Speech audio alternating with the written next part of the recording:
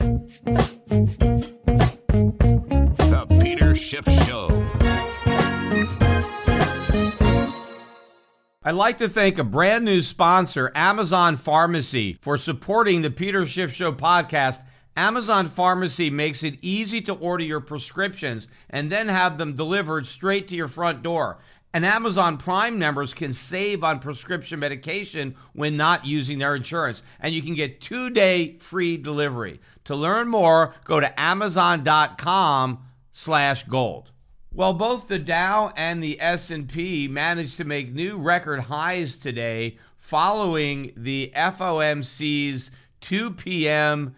announcement and the 2:30 press conference with Jerome Powell. NASDAQ eked out a smaller gain, not a new record high. We're quite a bit a ways now for the NASDAQ, and I think that index is going to head lower as we continue to see the rotation out of the high multiple growth stocks into the lower multiple, more defensive value and dividend paying stocks, particularly those that are located outside the United States, because those economies, I think, are going to be stronger and their currencies are going to be stronger. So that's where the real money is going to be flowing. But I want to focus, for the purpose of this podcast, on what Powell said today, what he didn't say, and how the markets are reacting to both. In fact, before we got the announcement from the FOMC, and again, there was no surprises in what they did. I mean, nobody expected them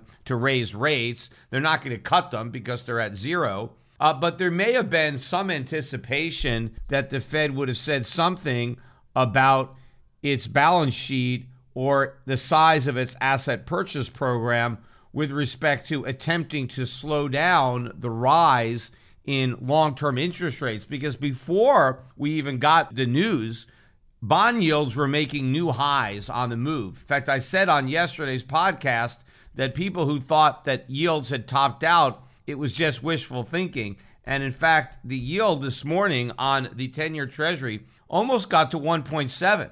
It got to 1.689. That's the highest we've been since COVID. On the 30-year, we almost got to 2.5. We got to 2.463. And even though we got a rally in the markets, we only got a small rally in bonds. Bonds still closed negative on the day, meaning that yields closed positive. The yield on the 30-year went out at 2.437, and on the 10-year, 1.641. So well north now of that 1.6, where a lot of people thought that was the highs.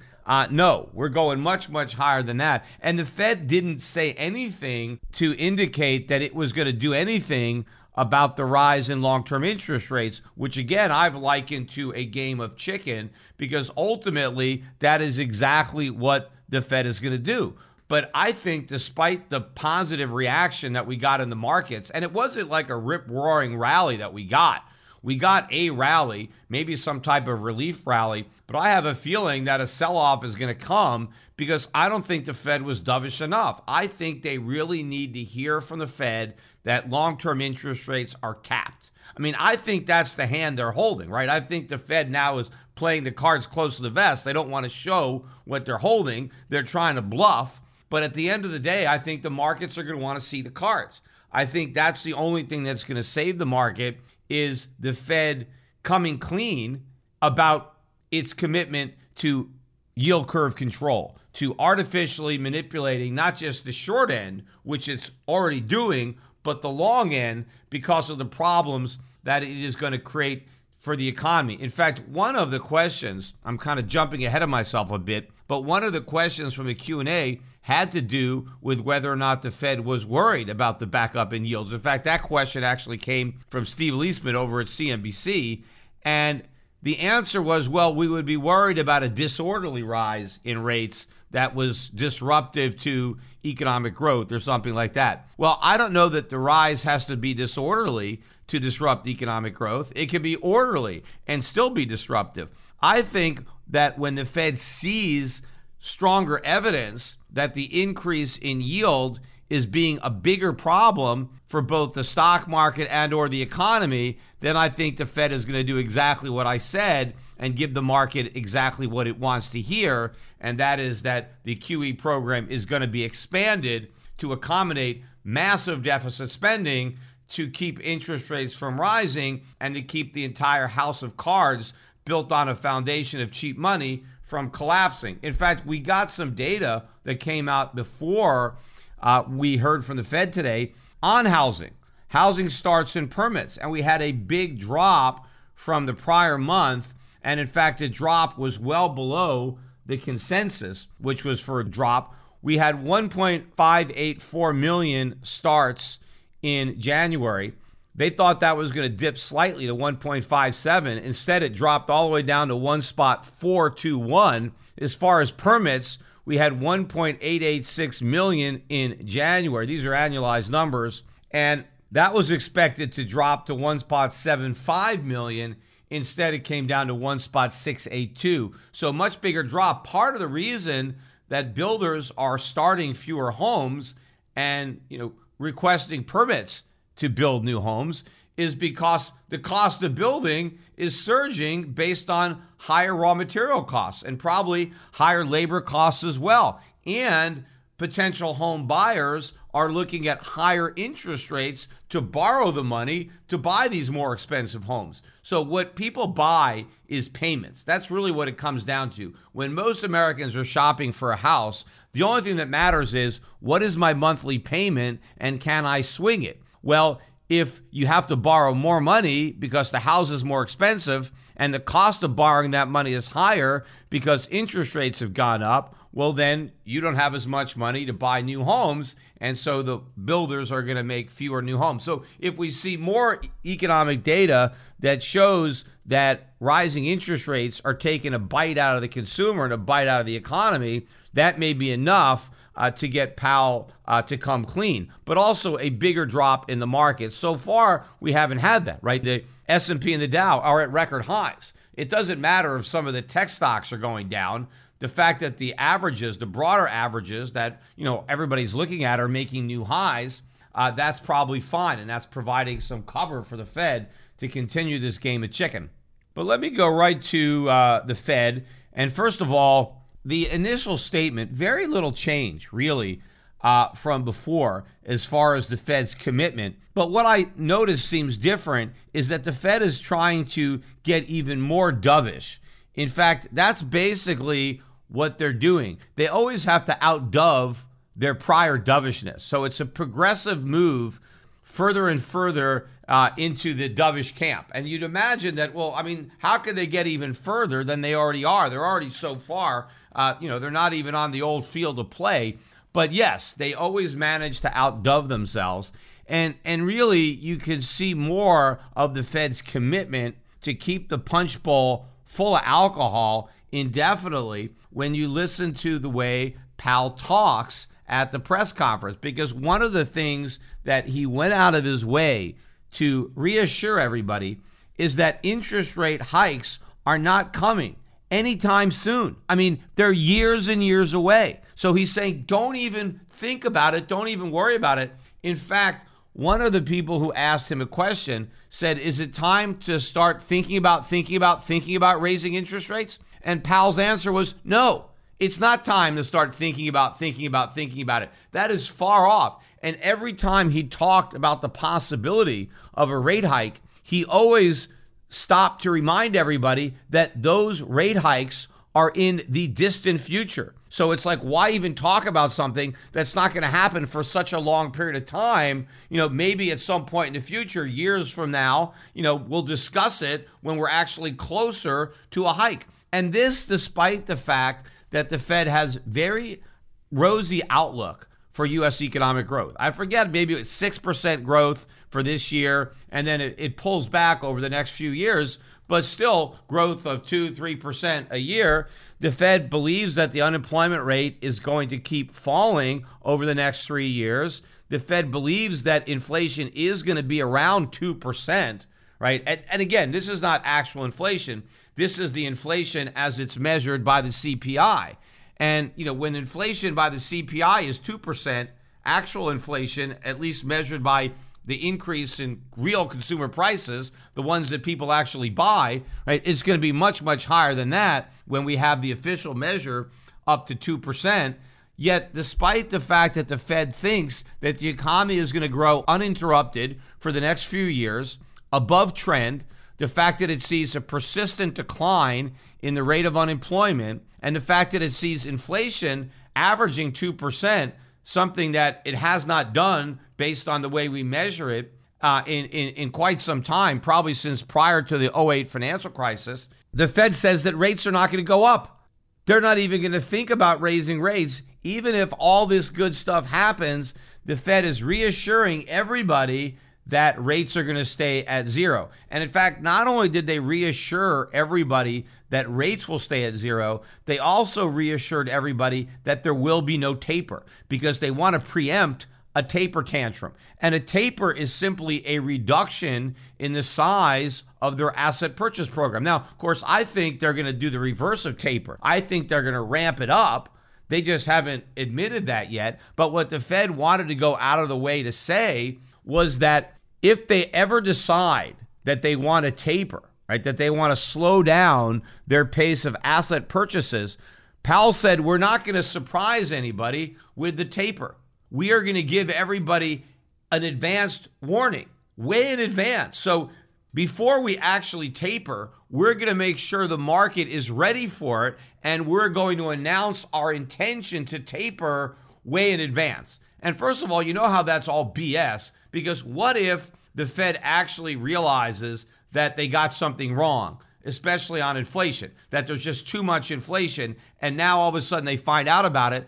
They don't have time to warn the markets that they're going to taper and then not do it for months and months and months, because by then the inflation problem that they finally recognized is going to get even bigger. But another reason that I think they want to do this is because they want to send up an announcement of a taper as kind of like a trial balloon to see how the market would react to a taper. So if the Fed basically says, hey, you know what?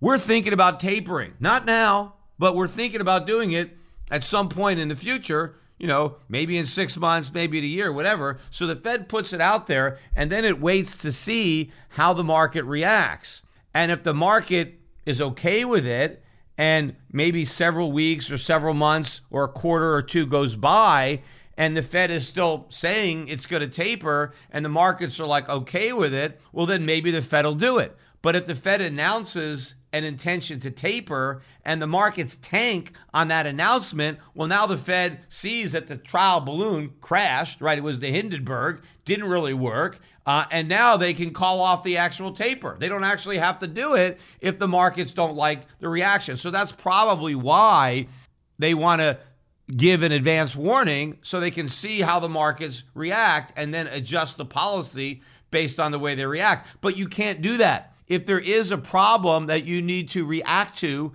you have to react to it in the moment. You can't react to it way into the future because you're afraid of upsetting the markets, because then you have an even bigger problem, which actually gets me to another assurance that Powell repeatedly made, because he was asked about inflation and about the 2% target. And Powell admitted that we would have inflation above 2% at some point this year. Mainly, he said, because the comparisons where prices were higher before the pandemic will go away, right? And then we're going to have really, really low price comparisons maybe in April and May, because that's when the lockdowns really started. And so prices really sold off. And now we're going to have a few months where we compare those really depressed prices to the prices we have now. And so that's going to show a big spike in consumer prices. And what Powell is saying is, hey, all we have to do is wait a few months and let those numbers run their course, and then it's all going to go away. So what Powell is saying is that the spike that he sees coming in inflation, and he only sees it coming up to maybe 2.4%, right? So not that much further above the 2% level. He's saying that that's going to be transitory. So the Fed is not concerned about that inflation is going to return back down to 2% or lower the following year. And according to Powell, inflation expectations remain well anchored at 2%. And he also went out of his way to say, look, we had inflation for all these years that was below 2%. Now we have to have some inflation a little above 2% to average the whole thing out. But he said he's not going to let inflation expectations drift much higher than 2%, that the Fed would do something about it were that to happen. Of course, that is all bark and no bite. The Fed will do nothing about it. In fact, somebody asked Powell how high an inflation rate above 2% would the Fed tolerate before it did something about it. And Powell refuses to put a number on that. And he said this. He says, look, I don't want to actually quantify that with a number. I think the reason he doesn't want to is because, A, he can't, because he hasn't even thought it through. But he probably doesn't want to scare the markets by saying too high a number, right? Then the dollar would get killed, gold would go up, or basically telling the truth that there is no number, that no matter how bad inflation gets, the Fed's going to do nothing about it. Today's episode is sponsored by NerdWallet's Smart Money Podcast. NerdWallet's financial journalists use fact-based reporting for some much-needed clarity in the finance world, helping you make smarter decisions with your money. Get smarter about things like saving on travel, because spending less on airfare means more money for an extra night, and maybe a fancier dinner too. Boosting your credit score, since good credit is like a real-life cheat code. And saving for an emergency fund, because life is like a good movie. It loves a good plot twist. Listen to NerdWallet's Smart Money Podcast on your favorite podcast app. Future you will thank you. Now, if he put a reasonable number out there, well, our highest is 3%. Let's say he said that. Well, if it got to 3%, then we'd have to take action. Well, he doesn't want to say that because we could easily get to 3%. And then what's going to happen when he doesn't take action? So he never wants to put a number out there when he knows that no matter what the number is, the Fed's not going to do anything because they can't do anything. So they just want to lie about it and just say, well, we don't want to let it get out of hand, but we're never going to tell you up front what rate that would be. But then he actually continued on this line by saying, look, there's no point in even discussing what we would do if inflation was above 2%, because so far we haven't been able to get it there, as if this has been this goal that the Fed had, right? The Fed really wanted to get inflation to 2%, and it hasn't managed to achieve that goal. So what Powell said is, look, if we can ever get to 2%, if we can get to the inflation promised land, right, because that's our goal. We're making progress. We think we can achieve it, but we're not going to declare victory prematurely, right, because we may not ever get there. But assuming we get to 2% and then we actually get above 2%, we actually achieve our goal, even better than we thought. Like, this would be great. Like, whoa, what a great problem to have, right? Inflation above 2%. Because as far as the Fed's concerned, the big problem has been inflation below 2%. So in Powell's mind, an inflation rate that's above 2% is a great problem to have. Actually, it's a disaster because then they have to raise rates, which is something they can't do, but it's something that they haven't admitted, which is what's going to cause the real crash to come. But Powell basically said, look, we'll cross that bridge when we get to it. That's his basic answer. He says, hey, what's the point in having a contingency plan for inflation that's above 2%? We may never even get there. But if we're lucky enough to have inflation above 2%, nice problem to have, well, then we'll kind of figure out what we're going to do about it, which should scare the bejesus out of anybody, that the Fed has this kind of arrogance that, oh, we'll just deal with it in the future. We're just going to wing it. We don't even have any plans. And of course, how do these geniuses, right? Because they're forecasting inflation in 2022 and 2023. How the hell do these guys know what the inflation rate is going to be in those years? And what makes them so sure that the big price increases that we're seeing now are transitory? I mean, how do you know they're transitory? I mean, you don't know that until you transition out of them. I mean, if the guys at the Fed were such geniuses at predicting prices, well, they can make millions or billions trading the markets, right? Couldn't they trade commodities? Couldn't they get in the pits and just have hedge funds or be commodity trading advisors? I mean, these guys are such geniuses. They know that the price increases that we're about to see are just transitory. Well, then you can make a fortune shorting all these markets, right, into these transitory price hikes. The reality is they don't know that these increases are transitory. As far as they know, any big price increases that we see in 2021, they could just be the beginning of a trend that's going to go on for years and years and years. Maybe the price spikes that we see in 2021 are actually smaller than the ones we're going to get in 2022 and 2023. Maybe we are now on the road finally to inflation rates that exceed the rates of inflation that we had in the 1970s. How does Powell know that that's not the case? He doesn't. He's willing to gamble that the price increases are transitory. But what if they're not? And the problem is, if you wait long enough to know that they're not, well, then you've waited too long.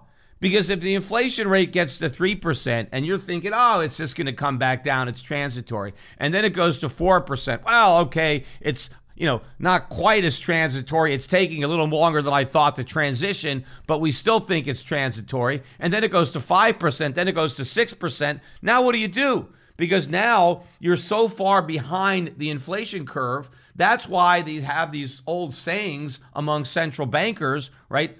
Don't let the inflation genie out of the bottle. Be preemptive. Don't wait until you see the whites of inflation's eyes.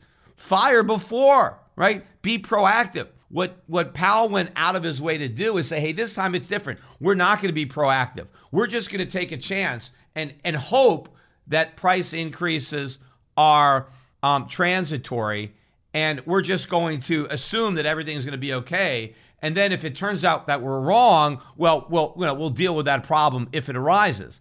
But there is no way to deal with that problem if it arises, especially since it's going to be so much worse because of the time that they waited. And then meanwhile, they keep saying that we don't have enough inflation because the only thing they're looking at is their own measures, the CPI or whatever numbers they've been using, which are not accurate. They're not looking at reality. They're not looking at what's actually happening to consumer prices. They're not looking at commodity prices, and that's even before the dollar falls. They're not looking at the stuff I talked about yesterday on the podcast, like the highest inflation break-evens in the 5-year bond market since 2008, despite the fact that the Fed is in the bond market manipulating and buying up those tips. They're not looking at all these investment advisors whose main concern now is that inflation is higher than expected, that consumers are now expecting higher inflation. So inflation expectations are already unanchored. They're already drifting further and further from 2%, closer and closer to 3%. The Fed is ignoring all that and instead just fixated on its own, broken measure. I've used this analogy before, but it's like you got a patient who comes to you and he looks really sick. You touch him and he feels really hot and he's got the shivers, right? And, he really looks pretty damn sick. But then you take his temperature and it says 98.6 and you say, oh, you're healthy, go on home. But the guy is obviously sick. He's shaking, he's sweating, he's in pain, and he's clearly has all these symptoms of an illness, but you take his temperature and the reading is normal. Well, what the doctor has to concede is that, maybe there's something wrong with my thermometer, because it really looks like there's something wrong with this guy. So I'm not going to rely on a thermometer. This thing is probably broken. I'm going to trust my eyes and say, okay, this guy is sick and he needs some type of medication, right? The Fed is going to be looking at an economy that is experiencing obvious signs of inflation. Yet the Fed is going to ignore all those obvious signs of inflation because it's going to be focused on its broken thermometer in the CPI. And it's keep going to say, oh, it's only 2.1, 2.2, no big deal. We're barely above 2. Meanwhile, think about how high prices were actually rising when the Fed was telling us that the CPI was 1% or 1.5%. We had pretty decent increases when the level was down there. So if we go from 1.5 to 2.5, that's a lot more probably than a 1% increase. I mean, we could be at 10% or more by the time the CPI reads 2%. That's how busted this thermometer is. In fact, they broke it by design. They specifically designed the CPI to underreport inflation, and that's exactly what it's doing. Amazon Pharmacy makes it easy to order prescriptions and then have them delivered right to your house. The process is simple and saves you time and hassle. No more waiting in line at the pharmacy. Instead, just have your doctor's office send your next prescription straight to Amazon Pharmacy, and then you'll receive it delivered right to your front door. And Amazon Pharmacy works nationwide with most insurance plans. We've been Amazon Prime customers for years, and in fact, we use it more than ever now that we live in Puerto Rico because Amazon Prime gets free shipping to Puerto Rico.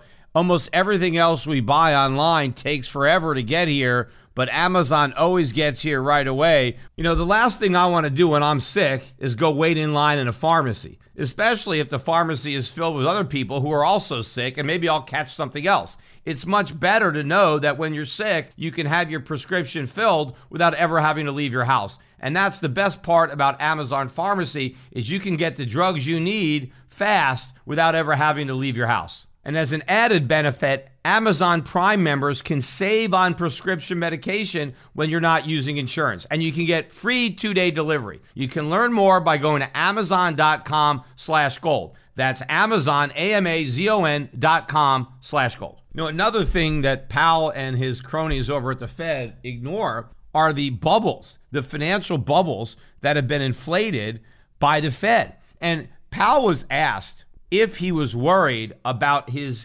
easy policy where he is basically assuring the markets, you got nothing to worry about. I'm going to keep interest rates at zero. We're not going to taper without long advance notice. So we've got the monetary pedal to the metal. So go out and buy risk assets, load up on high price stocks, go out and borrow a bunch of money, buy assets. We got your back, right? Basically, that's what Powell is saying. And so this reporter says, hey, aren't you worried that this type of commitment, this type of policy, a commitment to stay this low for this long and this easy, are you worried that this might inflate an asset bubble? And of course, you know, talk about a question that has to do with closing the barn door after the horses have left. The time to worry about asset bubbles was years ago. The bubbles are already there. But the amazing thing was Powell's answer. This is what Powell said. He said, well, I'm not concerned at all. And the reason I'm not concerned is because we had 0% interest rates for almost the entire recovery from 2008, 2009, up until the COVID recession, right? We had this 10-year recovery, longest in U.S. history. He said interest rates were almost zero the entire time. And when we finally raised them, they never got any higher than 2.5%. So we had really low interest rates, almost zero the whole time. He said we did QE 1, 2, and 3. The balance sheet went up to $3.5 trillion. We had all this easy money, yet we had no bubbles. So since we didn't blow any bubbles, we didn't have any malinvestments or distortions or misallocations of resources, there were no negative consequences to the cheap monetary policies that followed the bursting of the housing bubble. Well, then there'll be none now. So think about how many mistakes Powell is making in that answer, because he's saying that the reason we're not worried about our cheap money policies blowing bubbles in the future is because they've never blown them in the past, when that's exactly what they did. First of all, how does Powell think we got the housing bubble? How does he think we got the dot-com bubble? I guess he has no clue. But again, he didn't talk about the bubbles that existed before 2008. He specifically qualified his answer by saying the Fed has not inflated any bubbles or no bubbles have been formed, because he wouldn't admit that the Fed is at fault. But he said we haven't had any bubbles at all in anything since 2008, so why should we have some in the future? Now, first of all, just because monetary policies didn't produce bubbles in the past doesn't mean they won't produce them in the future, especially when they're far more reckless now than they were in the past. The Fed is printing much more money now than it did following the 2008 financial crisis and Great Recession. So this is a lot more money printing. This is a much deeper commitment to keep rates even lower, even longer. So just because we didn't get bubbles in the past doesn't mean we're not going to get them in the future, except we did get them in the past. We are living in those bubbles. You see, even if the bubble hasn't popped, it's still a bubble. See, that's the problem. Powell just doesn't understand that the biggest bubble ever has been inflated. In fact, we're living in the everything bubble. You name it, it's in a bubble. The only thing that's not in a bubble is gold and silver. Everything else is, from stocks to bonds to real estate to cryptocurrencies. I mean, you name it, it's in a bubble. The Fed has got so many bubbles, they're blind. They got so many bubbles in their eyes, they can't see the ones that are staring them in the face. And of course, this makes sense because Powell himself has repeated the same lie that Greenspan said when he was Fed chairman. Powell said that nobody can tell there's a bubble until after it pops. That's what he said. Now, of course, that is a lie because it's easy to tell a bubble before it pops. What's hard is to know exactly when it's going to pop. That's what's very difficult. It's easy to know that there's a bubble. It's just very hard to predict when it's going to pop. But identifying the bubble and knowing that it will eventually pop, that's easy. I mean, that's so easy, only a central banker can't figure it out. So we do have a big bubble. That's why Powell's answer was wrong. The monetary policies that we pursued following the 2008 financial crisis inflated a massive bubble. It's just that Powell doesn't know it exists because it hasn't popped yet. And the reason it hasn't popped yet is they keep pumping it up with air, which is what they're doing now. We have the biggest bubble ever, and now it's going to get even bigger, and eventually it is going to pop. Now, maybe the Fed thinks that this bubble is too big to pop because of the damage that it's going to do. So they're going to do whatever they can to prevent that. But then they pop the biggest bubble of all, and that is the bubble in the US dollar. And that's the one that's going to pop, right? When they show their cards and they go back to bigger QE to continue to prevent the house of cards from collapsing and to keep interest rates artificially low, the air is going to come out of the dollar bubble, and then it's game over for the Fed. But the other thing I wish somebody would have asked Jerome Powell, Mr. Powell, you once said that nobody can tell a bubble until after it pops. If that's the case, Mr. Powell, how do you know that what we're experiencing right now in the stock market, in the real estate market, in the bond market, how do you know those aren't bubbles? Because you said yourself, nobody knows until after they pop. Well, doesn't that include you? So isn't it possible that there's bubbles right now and you just don't know that they're there because they haven't popped yet, right? How is he going to answer that? The fact of the matter is, even if a Fed chairman can know there's a bubble, which should be obvious, especially since they're the ones blowing them, but no Fed chairman will ever admit that there's a bubble. It's just never going to happen because once you admit that there's a bubble, that means it may pop even sooner, which is good economically. I mean, the sooner a bubble pops, the better, because the damage is done as the bubble is inflating. You don't start correcting the problems until the bubble pops. So the sooner the bubble pops, the smaller the problems and the less painful it is to correct them. But all the Fed wants to do is postpone the pain of correcting the problems. And so the problems get bigger and bigger. And so the inevitable pain is that much more agonizing because of all of the Fed's actions to kick the can down the road. But I thought really the most amazing thing about the whole day, I mean, listening to the press conference and watching the market react in real time, was listening to the commentary from the so-called experts.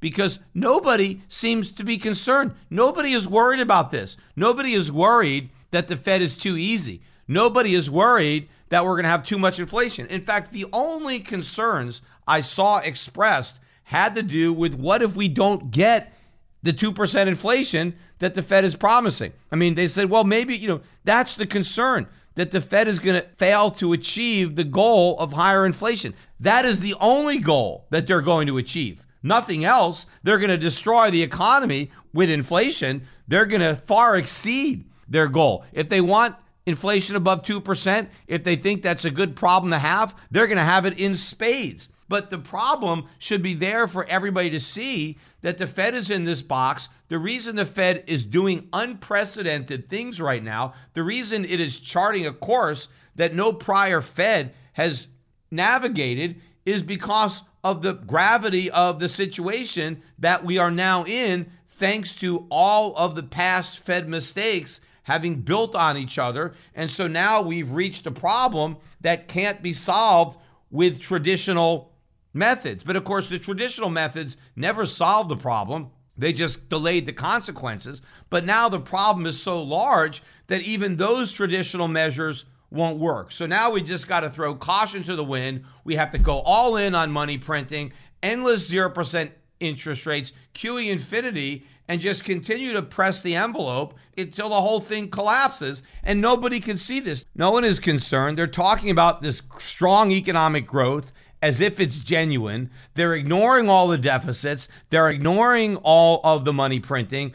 They're ignoring the ultimate effect that all of this is going to have on the dollar, on the bond market, on the economy. You know, the scary thing is the Federal Reserve has so much power, right, and influence over the U.S. economy and the financial markets. Yet the men and women who yield that power are completely clueless about basic economics. I can get that. I understand that just hearing Powell trying to explain the things that are going on in the economy right now with employment, inflation, and growth. This guy, if I taught Econ 101, this guy would get an F. He doesn't understand anything, yet he has more power over the economy than any one individual, yet he's completely clueless. And this is a very toxic combination, and it can only end in one way, and that's a complete collapse. It's going to be a economic and financial disaster. And my main mission, apart from warning people about that disaster, is making sure that they're prepared. Forewarned is forearmed, but I can't arm you. You have to arm yourself. I can help you. That's what I want to do. But you've got to make the first move. You've got to get your portfolio into shape. You can do it yourself, or you can do it with my help. And if you think you're protected because you've got some Bitcoin, that's probably not going to work. I mean, it's a long shot. I mean, maybe it'll go up, but maybe it's going to come crashing down. You need protection that you can count on. You need to get into real money, which is gold and silver, and you need to have the bulk of your assets in good quality value and dividend paying stocks outside the United States in select countries that are going to be in far better economic shape, that are in better shape now, that don't have the type of macroeconomic imbalances that the United States has, creditor nations with higher savings rates, trade surpluses, balanced budgets, fiscally responsible central banks that will be able to raise interest rates as inflation rears its ugly head, not the Fed that's trapped at zero, that's going to be monetizing U.S. government debt until the money they're printing collapses. You got to do this stuff in advance. And again, the window of opportunity with which to do that is closing. How long before it's shut completely? I have no idea. But what you want to make sure is that you are positioned properly before that window closes for good. Meanwhile, looking at how some of the other markets reacted to the Fed press conference, gold and silver markets rallied. Gold ended up about $14 on the day, around $1,745. Silver rallied about 40 cents. I think it closed around $26.30. Those are not big moves, but the metals were down earlier in the day, and so they did finish on a positive note. So I think we've probably seen the lows in both gold and silver, and I think we're headed higher. The opposite with the dollar. We did have a break in the dollar index today. Dollar index dropped 45 basis points down to 91.41. I think that brief rally in the dollar is probably over. My guess would be the dollar is going to sell back down and make new lows. The one thing I don't think is over is the rise in interest rates. My guess is that bond yields are going to continue to rise until the Fed makes a concerted effort to put a stop to the increase. And initially, that will obviously be a positive for bonds because the Fed is going to then be a big buyer. The Fed is going to step up to the plate and buy all the bonds that everybody wants to sell. Of course, once the Fed makes that commitment, then everybody is going to want to sell bonds. In fact, even if you didn't want to sell them before the announcement, you're definitely going to want to sell them after the announcement because A, you're going to have a big buyer willing to take them off your hands. But when you own U.S. Treasuries, especially longer-term Treasuries, and the Fed has now made an open-ended commitment to print as much money as necessary to buy as many bonds as they have to keep rates from rising, the last thing you want to do is own those bonds because you know the Fed is going to destroy the dollar when it's buying those bonds. And that's all you own. When you own a U.S. Treasury, what you own are dollars. You own dollars for future delivery. The government's going to pay you dollars in 10 years, or they're going to pay you dollars in 30 years. And in the meantime, they're going to pay you interest in dollars and basically a very, very small number of dollars, right? Because rates are so low. So if the federal government or the Federal Reserve is going to destroy the value of those dollars in order to prevent those bonds from going down in price and higher in yield, then you want to sell. So the minute the Fed commits to artificially capping rates, then it's all in. And then it's a rush for the exit. Everybody is going to dump on the Fed, but it's not just going to be people who own treasuries who are going to be selling. It's going to be anybody who owns any bond denominated in dollars, which means the Fed is going to have to expand its asset purchase program to municipal bonds, to corporate bonds, to everything that it doesn't want the yields to blow out. Because wherever the Fed is absent from the market, that's where you're going to see a true interest rate. And if the Fed has to create massive inflation to keep interest rates artificially low for the government, then interest rates have to be artificially high for everybody else. Well, if the Fed wants to prevent that from happening, then the Fed has to buy all those bonds too, in for a penny, in for a pound, or in this case, an infinite number of dollars. And that is where the specter of hyperinflation rears its head. Not just high inflation, but hyperinflation. That's when this is really going to get real. Meanwhile, Bitcoin also rose today. In fact, Bitcoin was down on the day. It looked like it was going to go make new lows. It was down below 5,400 again. And then as soon as the Fed announcement came out and everything started to rally, stocks, gold, well, Bitcoin went along for the ride and got back above 58,000. As I am recording the podcast, that's where it's trading, about 58,300. Have no idea where it's going to be when anybody listens to this, but I have a feeling that somebody is going to sell into this rally. In fact, Bank of America came out today and they released a report where they basically stated the obvious. They said what I've been saying since the beginning. They said they really couldn't see the investment case for Bitcoin. They wrote that the main portfolio argument for holding Bitcoin is not diversification, stable returns, or inflation protection, but rather sheer price appreciation. Yep, that's it. They basically said we studied Bitcoin and we can find there's only one reason that anybody would buy it, and that's to gamble that the price goes up. They don't think it adds any real value to a portfolio. It doesn't give you diversification. It doesn't give you any more stable returns, and it's not an inflation hedge. I've said that many, many times. Since Bitcoin's price is not related to any other price, it's not a commodity like gold or silver, and it's not correlated or doesn't have a historic relationship to all the other commodities, it can't possibly be an inflation hedge.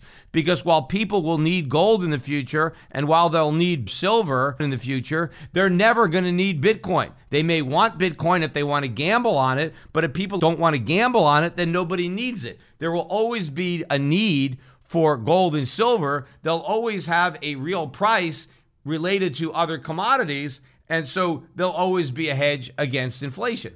But of course, the media, at least the Bitcoin media, tried to overlook this Bank of America report. What they focused on more was Morgan Stanley. Morgan Stanley finally came out, and I guess they said, hey, we're going to allow our customers to invest in crypto, right? Not directly. They're going to invest in it through, I think, 2 or 3 publicly traded vehicles that they're now going to give approval for on their platform, where they're going to allow people in their Morgan Stanley accounts to buy these. In the past, they weren't even allowing access. So the crypto community thinks, oh, see, Morgan Stanley is on board. They're blessing this, right? This shows that it's a good asset. Look, first of all, Morgan Stanley, they don't give a damn.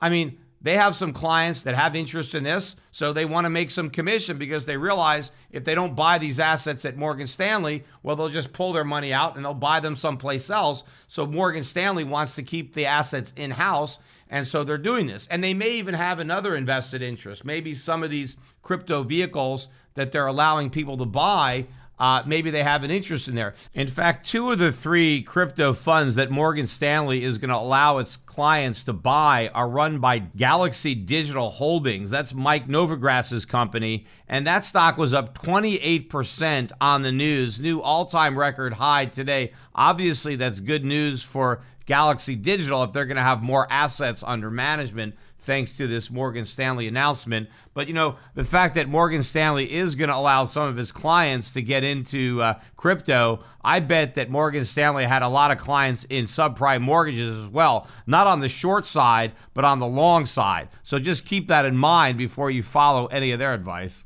And, I think it's very interesting, too, that you have more and more of these, ETF-type vehicles. In Canada, you've got a couple of ways that you can play Bitcoin, and you have more firms now trying to get ETFs in the U.S., and they keep focusing on how the reason that people want these ETFs and other publicly traded vehicles is they don't want the hassle of having to deal with actual Bitcoin.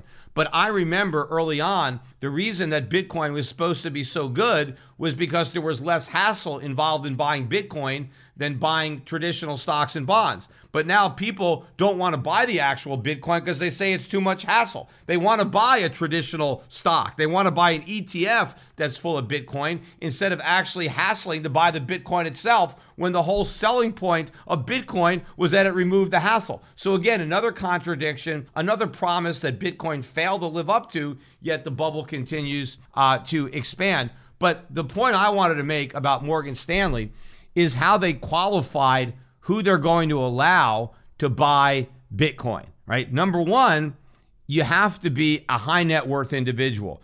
You have to have at least $2 million in your Morgan Stanley account in assets before you can buy any crypto. You got to have $2 million.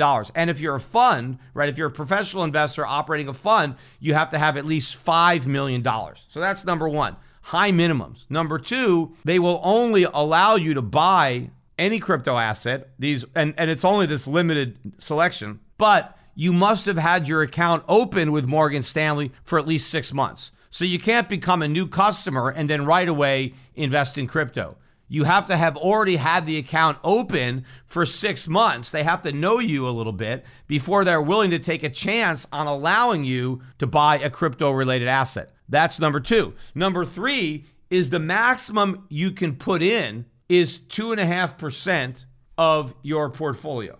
So if you have a $2 million account at Morgan Stanley, the most they'll allow you to allocate to these crypto assets is $50,000. That's it, $50,000 out of $2 million.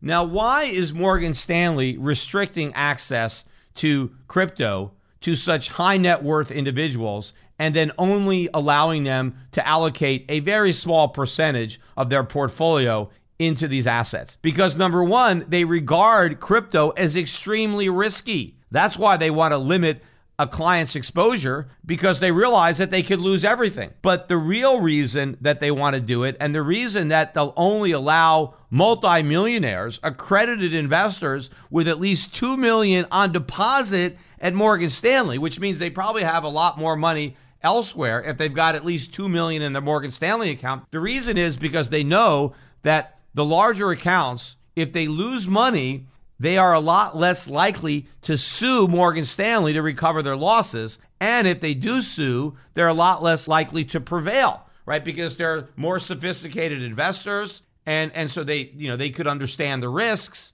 And, they only lost 2.5% of their portfolio. So they gambled with a very small percent of their portfolio. Well, they gambled and lost, take the lumps, right? And so wealthier investors, higher net worth investors, they're more likely to accept the losses because they're used to speculating. And again, they're far less likely to sue, especially since they're far less likely to prevail. On the other hand, if Morgan Stanley were to allow smaller investors to invest in crypto, and then those smaller investors got wiped out, they probably would get sued and they probably would lose. So what Morgan Stanley wants to do is limit its legal liability. It doesn't want average investors to go anywhere near crypto because they're afraid that once they lose money, they're going to sue Morgan Stanley. And they're going to be saying, how could you let me do this? You were a fiduciary even if they weren't. And you should have stopped me. You should have told me how ridiculous this was, how crazy this was. You let me lose all this money. You guys are professionals. And now I'm suing you. And in fact, they know that the cost of defense for a small account, right? right? If some small investor drops $10,000, $20,000 on Bitcoin and then files a lawsuit, Morgan Stanley's just going to write the check because they can't afford to mount the offense because they'll spend more in legal bills defending the action than it would cost them to just pay the claimant to go away. So in advance, in order to mitigate all these problems, they have all these restrictions. So from my perspective, if you actually look at what Morgan Stanley is doing, this is not pro-Bitcoin. This is not a validation of Bitcoin. This is basically a validation of what I'm saying. Bitcoin is a highly risky asset. People who are investing in it are probably going to lose all their money. Therefore, if you want to risk losing all your money, then you have to be a wealthy investor, and you can only gamble with a very small percentage of your portfolio.